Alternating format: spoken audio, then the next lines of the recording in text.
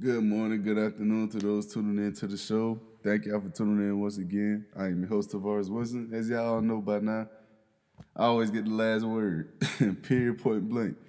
But I want to get right off into it, guys. And I want to start off in the NFL news. This is going to be an NFL news heavy episode because there is a lot of movement and transitioning for different teams around the league. First and foremost, we're going to start off with the Minnesota Vikings, moving on from both GM and head coach. Mike Zimmer, excuse me, especially as someone who is noteworthy of seeing that the team has moved on from, because he has had some success with the team in the past. And excuse me if I had a dog in the background, he a little crazy, but being the fact that he had success in the past with this team, this move does hurt a lot of fans. But at the end of the day, majority of fans and majority of football knowledgeable people who could actually critique and watch the game knew this was the correct move to make. Because Mike Zimmer's times were simply up. His team, I felt as if had peaked. He reached his full potential with this team, and the most they got out of that was an NFC Championship appearance, which isn't a bad thing. A lot of coaches don't see that in their careers.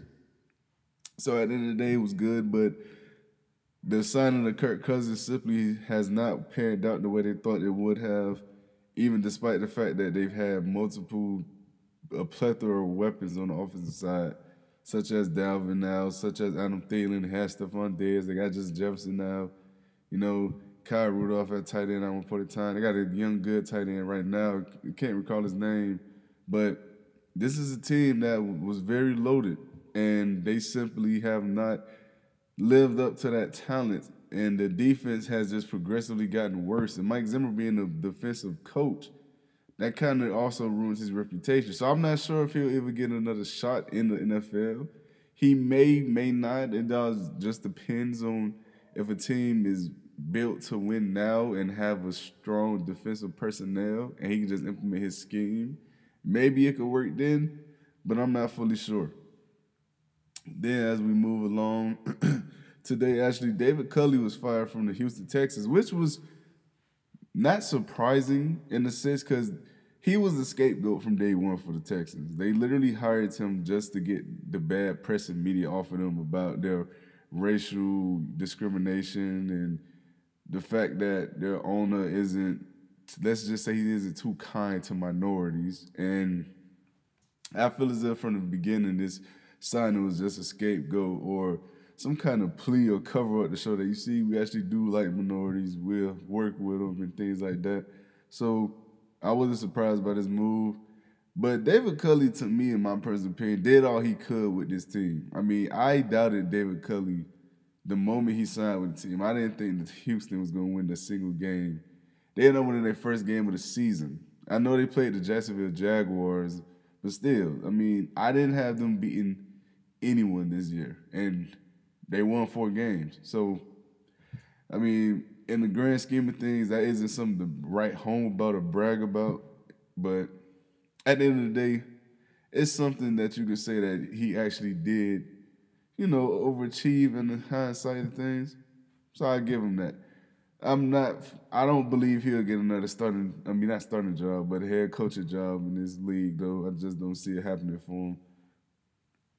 And some more interesting situations. Chicago firing Matt Nagy. I seen that coming from a mile away. Guys, I said Chicago needed to fire Matt Nagy before they even drafted Justin Fields.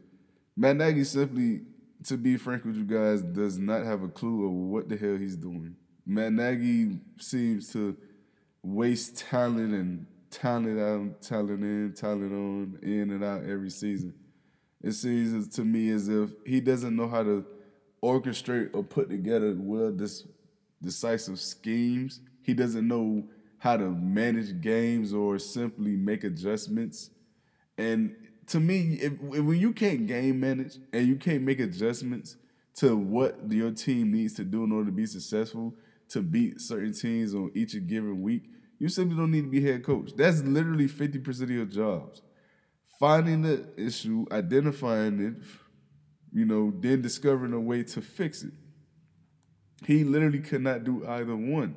So at that point, why are you still hired? The guy should have been fired for the middle of the season. at the very least the middle of the season, mid-season. I thought he should have got fired before this season even started. But hey, they did it now, I guess. But with that being said, I think all three of those teams will move on, upgrade. I seen that Jared Mayo was a favorite to sign with the Houston Texans for the head coaching job, which isn't surprising, especially being the fact that he's a former Patriot player. And if you guys don't know, they have a lot of Patriot executives that are in Houston right now. Their general manager came from the Patriots. Um, oh man, what's his name? Jack Easterby came from the Patriots. You know, it's a lot of patriotic players and personnel and executive representatives in Houston right now. So signing Jared Mayo to be their head coach would have surprised me a bit. I'm not sure how much I feel about the move because he simply hasn't shown any coaching experience in terms of being a head coach. I think he's a great positional coach, but it takes things to get to those steps. So we'll see if it works out. Fantastic for him. I think he's a really good defensive coach. I think he's a good positional coach. So I wouldn't be surprised if he can make it work out as a head coach. I just have to see it first. Now, with that being said, I'm not fully sure on who should go where, but I will get in that a bit more detail. I have a few questions from the fan Q&A that some people want answered, but I want to say this. First and foremost, there are three guys to me, if they're not hired by next season, they don't have a job next season, to me it is utterly shameful. Okay? When I say shameful, I mean this is a crime against humanity. Eric Bieniemy, Byron Leftwich, and Doug Peterson.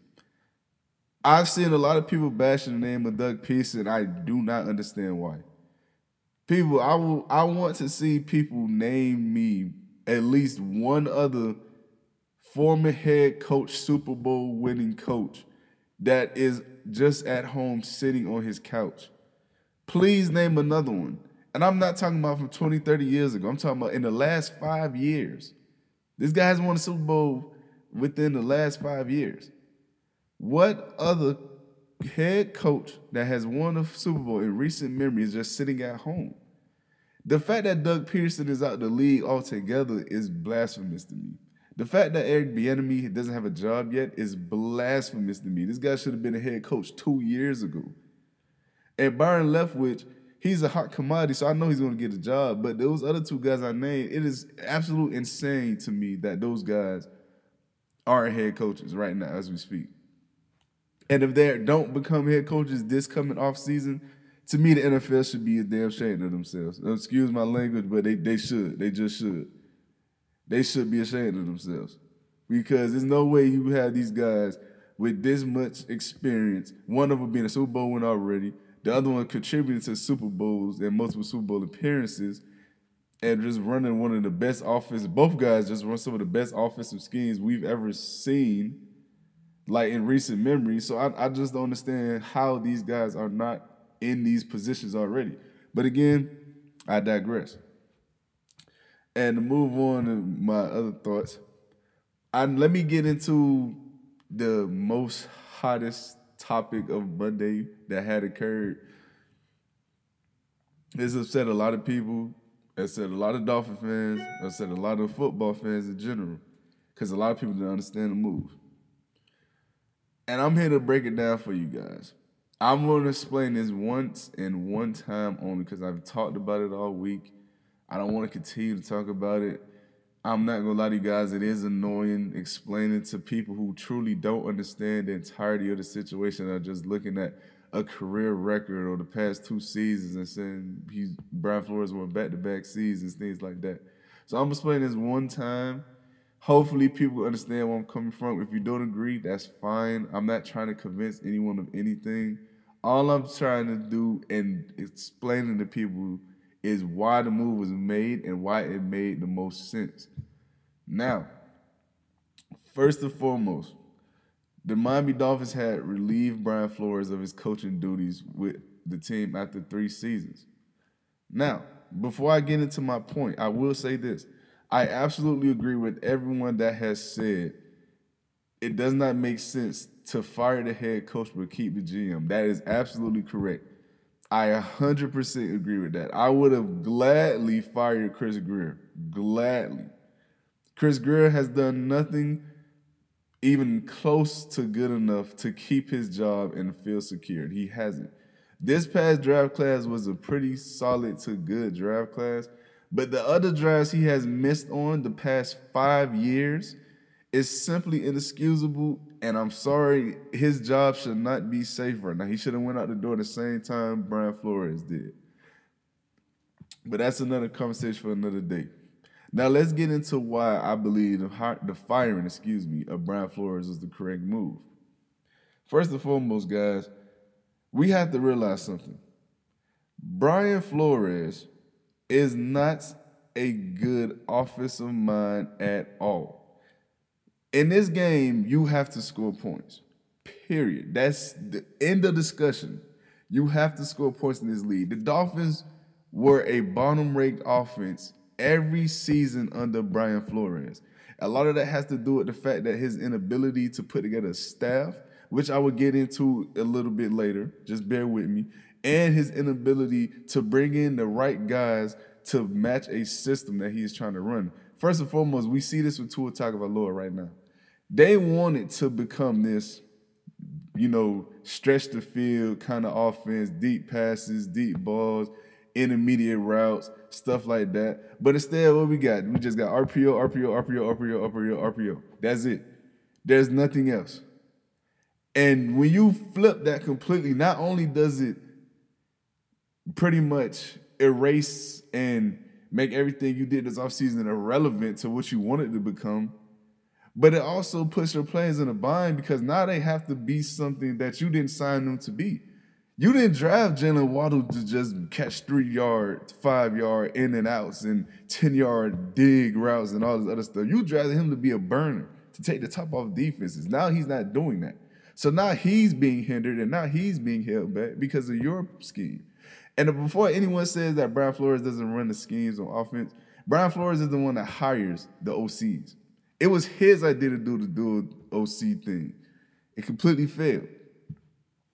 He was the one last season that undermined Chan Gailey by starting Tua without even informing him. Literally, Chan Gailey found out at the same time the world found out that Tua was the starter. On the news. He didn't have the courtesy to even text his offensive coordinator that, hey, there is a change on the offense. The quarterback change will be happening this week. You couldn't do that? I mean, you really couldn't do that. Listen, at the end of the day, guys, you need to put points up in this league. Bottom rate offense, bottom rate points per game, bottom rate yard totals, no rushing attack. You failed to address the running back situation. Offensive line is still terrible. People are going to say he has no control over those things because he doesn't draft players or sign them. This is what people have to understand. Brian Flores has full control of the 53-man roster. He has full control. Full control of the 53-man roster. Whoever he wanted on his team would be there. It was the reason why you went and got Landon Roberts from the Patriots. It's the reason why you went and got Kyle Van Noy. It's the reason why you got Eric Rowe on the team right now. These guys are all Brian Flores' guys. It's the reason why you went and drafted Noah Igbenogany in the first round. You know your guy and your head coach loves corners and he loves players he's already worked with. That's why we have so many former Patriots on our team. I already named you 3 and I didn't even count McCourty. Jason McCourty. So listen, he has say in a lot of the moves that are made for a lot of players. Let's not ignore those things and act like it's not there. And he simply hasn't put enough pieces around the offense to be that successful. And if we're being honest, the defense has even underachieved with the amount of money that was put into the defense. You put over $100 million into your defense alone. And the defense has not even ranked top 15 in the league since he's been here.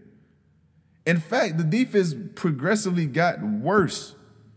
If we're looking from last season to this season, the defense has gotten worse. And all you did in that time span was add to it. It's unacceptable to me. Second thing, his relationship with players and coaches are not as good as people make it seem to be. First and foremost, I'm not saying you got to be likable, but I'm saying you got to be willing to work with others even when things aren't the neatest. What I mean by that? Let's look at 3 examples. First and foremost, Patrick Graham literally left the Miami Dolphins to go do the same exact job with the New York Giants. No pay raise, no promotion, nothing. He literally left Miami to go do what he did in Miami for the Giants. Why? Because he wanted to live in New York? I doubt it. Why else would you leave a job? Let's think about it in real term, world perspective, people. Why else would you leave a job for the same exact pay and the same exact position? Because you simply don't like either two things. One, who you're working for or who you're working with. And being the fact that the one constant in news and rumors the past 2.5 years have been Brian Flores has been a difficult guy to work with, I'm willing to bet my money that Brian Flores has some reason to why Patrick Graham had left the way he did. And he's not the only position coach that left. I can't recall his name, but it was a defensive lineman coach who also left to go be a defensive lineman coach for another team. The same year Patrick Graham left. Guys, people, Chan Gailey literally retired the season after coming back because he felt disrespected. He said it, literally. And I just told you guys earlier, Brian Flores didn't even get this guy the courtesy to even tell him he is making a quarterback change. He had to find out on the news while making a game plan 3 days before playing one of the best defenses in the league for a quarterback who hasn't played football in a year, basically. People, you cannot be a good coach and do things like that. It does not, but that does not equate to winning success. That's not the formula. He simply did not do his job correctly because he was too prideful and he only wanted things done his way. You're not going to win like that in this league. The only coach we've seen win like that to an extent is Bill Belichick. But even Bill Belichick himself credits a lot of his coordinators and a lot of his staff for doing things that, most people cannot do other places that have helped him be successful. The reason why Bill Belichick could get away with being an a-hole to people and uptight all the time is simple. He has shown his formula works. He's shown it. But if you haven't shown it works with the Super Bowl wins or the appearances or the records or the accolades he has, who is going to take what you take seriously? Like, seriously, who's going to take that seriously? Who's going to take it seriously? And then people want to say the players loved him because how some players reacted to the firing. I believe it was Jerome Baker and I can't remember the other player who. I know Jerome Baker was one of them for sure. But let me add this to y'all so y'all know. When Brian Flores was fired, you know who one of the people that liked the post saying Brian Flores was fired? Devontae Parker, an offensive guy. You know who agent came out a couple months ago saying that this guy, you can't even talk to the guy, so imagine playing for him? Tua Tagovailoa's agent. So what does this tell me? This tells me this guy isn't that likable or respected as a lot of people made it seem to be. Simply put, he was a headache to just as many people, at least to the amount of people that liked him. Because look, you go back and even look at the Kenny Stills and Minka Fitzpatrick situations. All handled terribly, in my opinion, by the coach. All of them. Minka simply told you what he believed his role is and what he has been for this team. You told him, okay, since you don't want to do what I want you to do, bye. You ain't try to negotiate anything. You ain't try to talk him about it. Nothing. You simply traded him, and what he turned into Austin Jackson. Great job, coach. That's great coaching, apparently. That's great decision making by all means. I guess when you go 2 straight winning seasons without a playoff appearance, you get to do stupid stuff like that. No. Simple. And my third and final reason, and to me, this reason seems the most obvious to me. This reason alone should tell people why he lost his job, and it shouldn't even be in any doubt. This guy simply caused problems in the locker rooms. Listen to me. When I say that, I say this. Brian Flores was the biggest advocate for Deshaun Watson. Brian Flores reportedly was never behind Tua. Brian Flores never wanted Tua. He never backed him. And he is impatient as hell with players. You cannot be a head coach and be impatient with young players when you literally release all your veterans and have young players. It doesn't work that way. He literally let Kyle Van Noy go because he felt as if Kyle Van Noy was undermining him because Kyle Van Noy was the player's coach representative, basically. And what he did when he felt that way, he released him. Kyle Van Noy was your most productive linebacker last season. And what happened? You let him go. Shaq Lawson, let him go. Benardrick McKinney, you released them a month after trading for him. Like, people, the guy wants to have young players on his team to mold them into the player he wants to be. But then when they aren't fully bought into it, he lets them go without even giving them a chance to either grow into it or simply, make some kind of adjustments because, this guy is still talented at the end of the day. Who have we seen that with, people? Think long and hard. Who have we seen that with before? Adam Gase. The whole Jarvis Landry situation, Jay Ajayi situation, trading 2 Pro Bowlers and 2 key pieces in your playoff run when you didn't make the playoffs the last time. We all said this wasn't a winning formula. But the moment they find Brian Flores for it, he's done wrong. I don't understand. He literally was doing the same exact terrible things Adam Gase did, and now the Dolphins are stupid for releasing him. Listen, Stephen Ross is nowhere near a perfect owner. I think Stephen Ross is one of the worst owners in the league, if I'm being honest with you. In terms of football operations and moves, he is terrible. But this move here was absolutely correct. Because what the thing with Stephen Ross is, he always waited a year too late instead of a year too early. And me personally, I would rather be a year too early than too late. So I absolutely love this move. I thought it was the correct move. The guy simply hasn't, you literally, after 3 years, was in the same exact spot. You still got questions at your quarterback position. Your offensive line is still terrible. Still have no running game. Your defense is still meh. It's middle of the pack, even though you spent numerous dollars and money and time in it, invested so much. And on top of all that, what make matters worse, you would have been on technically your 5th and 6th offensive coordinator. You would have went through your 4th and 5th offensive coordinator, been possibly on your 5th, maybe your 6th with this dual thing he had going on. So there's no consistency or constant. Like, how can you expect anyone to be successful in these situations? Please, people, we got to understand this, man.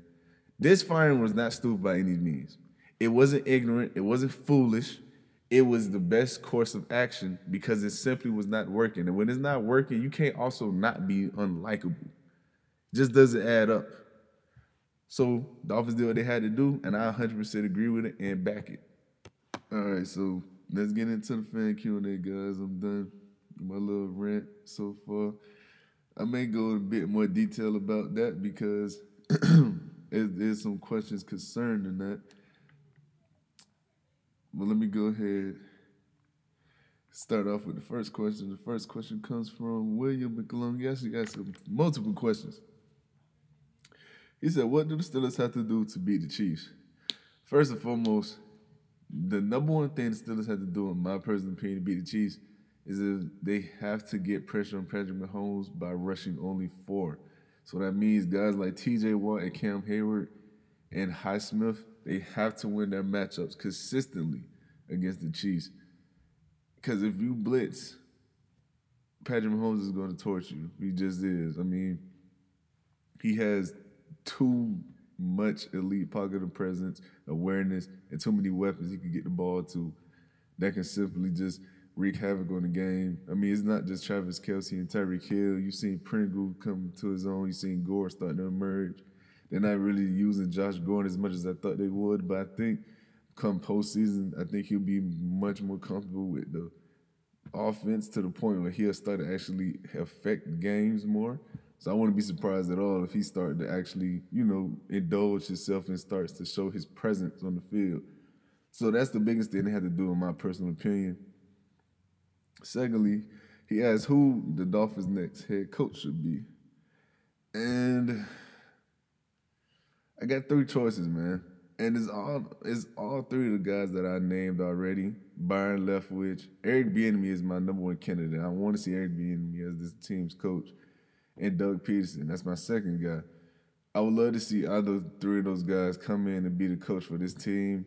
All offensive minds. I love offensive minded coaches. They have great schemes that I think will fit this personnel that we have right now at this moment greatly. Only thing we would need to add is a running back, which I think in the Doug Peterson, Eric Bieniemy scheme, you can get a guy who's pretty decent or good and make him look fantastic in it. So I'm taking that. I'm taking those three guys as my top three candidates. And first round predictions, I actually will be posting on TikTok. So if you guys do not follow me on there, it's Last Word Productions. I will be posting my first round predictions. Y'all stay tuned for that. They will be posting tomorrow. Next question. This comes from Van Valsine. Why are the Dolphins such a poorly ran franchise after Shula Marino? Simply put, ownership.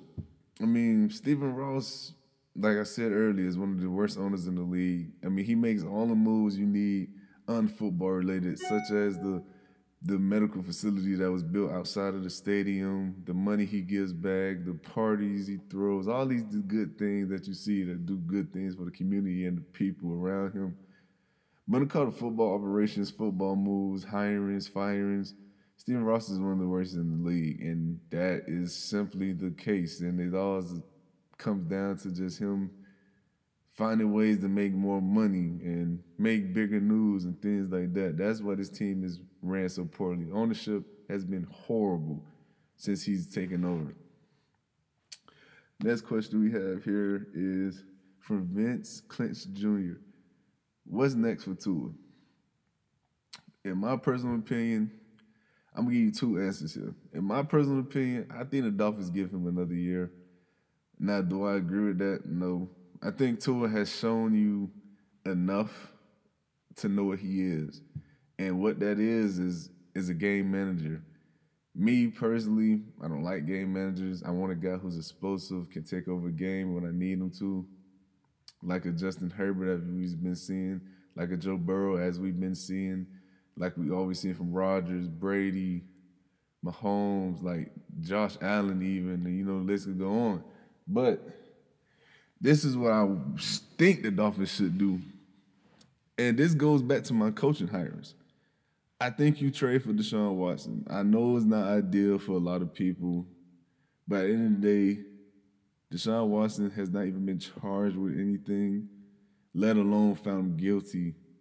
I mean, these investigations have been going on for months. I'm not saying the guy's innocent. I'm not saying he didn't do anything, but what I am saying is 18 of his 22 cases right now seem to be heading in a direction where they all are going to be dropped. So that will leave 4 cases. The guy's been hell bent on saying he's not paying a single dime because he knows he didn't do anything. And also the fact that the guy simply hasn't budged at all, even when Stephen Ross, the owner himself, came to talk to him about paying his settlements to these women. He told him no. So to me, that says a lot about this case and the fact that this has been going on for months. And usually these cases are open and closed because usually you have exactly what you need to convict the person and boom, that's it. It's not the case here. So I think that says a lot about the situation. I'm not saying he's innocent, he's not innocent. What I'm saying is how it's trending is looking like he's going to, basically get off and not face any kind of lawsuits and anything of that nature. So to me, I think Tua should be moved on from. I think he has shown what he is and what he will be. But I think the Dolphins give him another season personally. And my next question is from Will Parker. He asks, "Who's winning the Super Bowl?" In my personal opinion, you know what? I'm gonna leave this for another episode. You know, I will give you a Super Bowl matchup that I predicted mid-season. Though I predicted it would be the Rams and the Chiefs. I'm leaning towards the Packers a bit more, but I think if Stafford can play at a high enough level, I think there's no team out in the NFC that would beat them. But I'm gonna go with the Rams and Chiefs just to be a little different. Okay, the next question I had comes from Lamaya Chersfield. Your NFL award winners and why? Okay, let's see. I'm gonna start with Coach of the Year. I think that goes to Mike Vrabel easily. Derrick Henry going down, your best player easily. The guy who is literally your offense goes down mid-season, and you still in and not only winning your division, but with the best record in the AFC as the number one seed. To me, it's clearly Mike Vrabel. I don't think it's even debatable. Only guy who come close in my personal opinion is Zach Taylor, but his team stayed intact pretty much the entire season. You know, Joe Burrow was healthy the whole season. Jamar Chase healthy. T. Higgins healthy. Joe Mixon healthy. So can't really give him that notch of a guy who literally lost his workhorse running back, who literally was the offense, and he still made it work. So I got to give that to him, man. I got to give it to Mike Vrabel. Comeback player of the year, I'm gonna give it to Joe Burrow. It's really close between him and Dak Prescott to me personally, but I gotta give it to Joe Burrow. Man. I think Joe Burrow has just lit the league on fire with him and Jamar Chase and the offense they have, and being the fact that he's the most sacked quarterback in the league, but still leads the league in 40+ touchdowns, is beyond amazing to me. I think Joe Burrow deserve it. I would not be surprised at all if Dak Prescott won it. I just wouldn't. But I think Joe Burrow gets the notch. My offensive player of the year, I'm gonna get at the Cooper Kupp. Cooper Kupp literally just led the league in receptions, touchdowns, and yards. There are only a handful of receivers that has ever done that in NFL history. That's self-explanatory why he wins it. I gotta get at the Cooper Kupp. Defensive player of the year, I'm going TJ Watt. I mean, the guy played, I believe, 14, 15 games and tied the sack record. Should have owned it. Led the league in sacks, quarterback hits, and also led the league, I believe, in knockdowns as well for quarterbacks and hurries. The guy was an absolute menace. Simply put, got to give it to TJ Watt. And the fact that PFF did not have him on their all defensive team shows that PFF is not, I want to say it's a joke, but it just shows that it's people's opinions at the end of the day, and they should not always be utilized and made it seem like this is concrete because it's PFF. But anyway, next position, Offensive Rookie of the Year. I'm going to go with, it's between Matt Jones and Jamar Chase, but I'm going to give the edge to Jamar Chase. This may be a little biased because I'm a Jamar Chase fan. That's my guy. I loved watching him since college. But to me, him setting the record for receiving yards for a rookie receiver in a season and in a game is mind-blowing. I mean, he's one of the only receivers all time to have 200+ receiving yards in a game in multiple games in the season. And he's a rookie. I got to give it to Jamar Chase, guys. I'm sorry.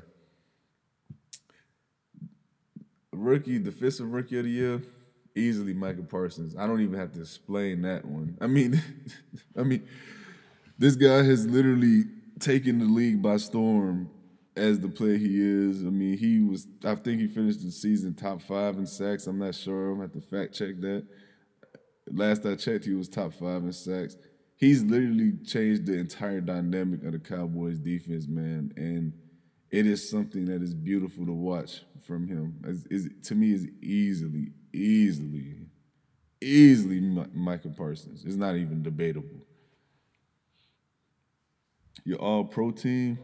I'm gonna go into detail about this when the All Pro teams are released because what I like to do, I like to take out who I would add and who I would, take out for that person. So stay tuned for that. Super Bowl picks. I already said that I'm gonna take, excuse me, my mid-season prediction was the Rams and the Chiefs, so I'm gonna stick with that. Draft predictions. I do a draft prediction. I do a draft prediction first round only, like 2 weeks or a week before the draft. So y'all stay tuned for that as well. I'm not gonna do it now. Simply put, we don't even know all the players that are declaring for the draft. We just make assumptions they are.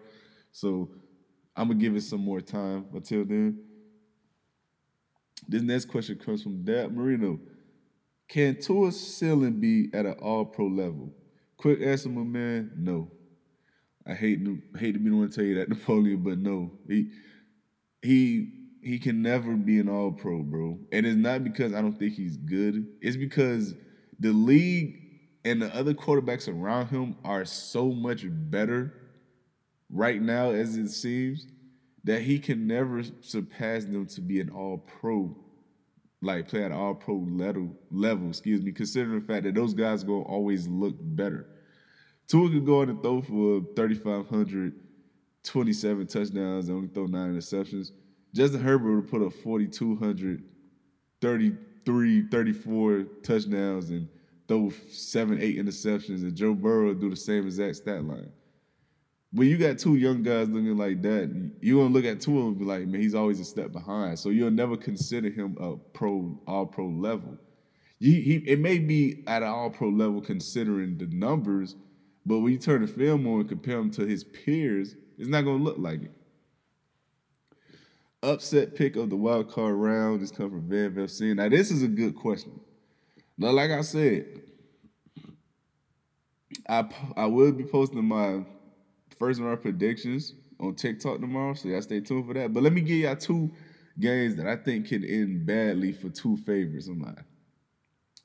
First game, I think the 49ers can legitimately have a chance to beat the Cowboys. I just think the 49ers match up so well against the Cowboys, it's scary for them. First and foremost, their front seven is going to give their offensive line hell. It just is. Guys like Fred Warner, Nick Bosa, D Ford, these guys, they're going to give them hell. They just are. And then secondly, the Cowboys aren't that good at them. They're not that good at run protecting. And the 49ers run the ball well. And they're a run first team. And they're good at run blocking. So it's going to be a long game for the Cowboys if they cannot stop the run. And then my second upset that I could see happening, I could see, this one's going to sound like a long shot for a lot of people, but I could see the Patriots beating the Bills, man. I mean, it's not necessarily an upset because these are division rivals and the Patriots have beaten the Bills this season, but the Bills are heavily favored right now. I just have a gut feeling that the Patriots have the best opportunity to knock them off out of any team right now in the AFC because they're seeing them early.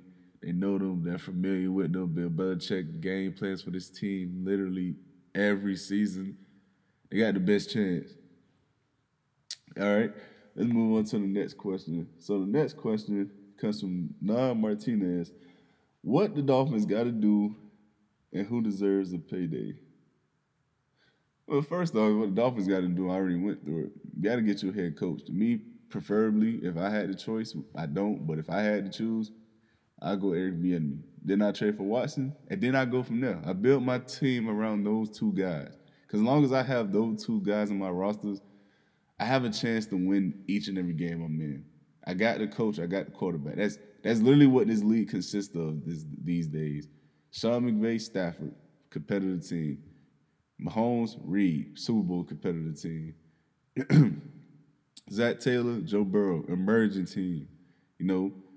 It's just you look around the league. Usually, when these teams are successful or good or great, they have their guy at quarterback and they have their head coach. That's literally how it works. So I'll take that. And who deserves a payday? Xavier Howard to me needs to be re-signed by any means necessary. To me, the only way you let him go is if you're trading a now if you're drafting or signing a plug and play kind of corner right now. I don't think you could let this guy walk because he's simply been your most consistent player the past 2 years, especially. I don't think you could just let that go. Next question comes from Martinez again. How much fault can coach take on for a team struggles versus blame on the players? To me, it just all depends on what's the issue. Let's use the Dolphins for example. The fact that the Dolphins went into Tennessee with the weather conditions the way they were, and they were a pass heavy team that day, to me, that's 100% on coaching. Now, Tua looked terrible. Don't get me wrong. I'm not saying Tua looked good by any stretches of the imagination, but you still got to put your players in a position to be successful. And he did not do that. And on top of that, he didn't play this very same defense that made them successful and started building momentum through the season. To me, that's all on coaching. That has nothing to do with personnel and players. That's all coaching. But then you have games where guys are simply aren't making throws, they aren't making the correct reads, plays. That's on players. A lot of times in the game against Tennessee, that was on Tua because you can't make an excuse about a coach's play call or a player blocking or a player running a route when you're throwing the ball 2 yards short of your target with no one around you to your dominant side. I mean, you just can't make any other excuses other than saying that that's my fault. That's a bad throw. I should have thrown a better ball. This next question comes from Brenton Watson. What teams are in your top three in the East and West for this season and why? So out East, my top three teams out East right now, I think is the Bulls, I think is the Heat, and I think is the Nets. Now the reason why I don't have the Bucks there, the Bucks have been kind of on the up and down kind of teeter this year, and a lot of that has to do with COVID and injuries and things like that. But the Heat have looked consistent even without Bam and Jimmy Butler for a large part of this season. And the Nets are simply just, to me, the most talented team in the league. I don't think that's debatable. And the Bulls, simply put, is the most improved team this season. And they're competing each and every night. I know the Nets just beat up on them, but other than last night, they're competing each and every night and looking good doing it. They're putting up points at a like large rate and quick fashion as well. Now out west, that's a little bit tougher. First, I'm gonna go with the Warriors. I have to go with the Warriors. They're a great defensive team and they can score. Klay Thompson coming back is gonna get them a boost on both sides of the floor. Uh, Second, I'm gonna go with the Suns. I think the Suns behind the Warriors are the most complete and best coached team right now out the West. And third, I'm gonna go with the Grizzlies. I think the Grizzlies. I'm not fully sure how competitive they will become postseason due to lack of experience in the playoffs.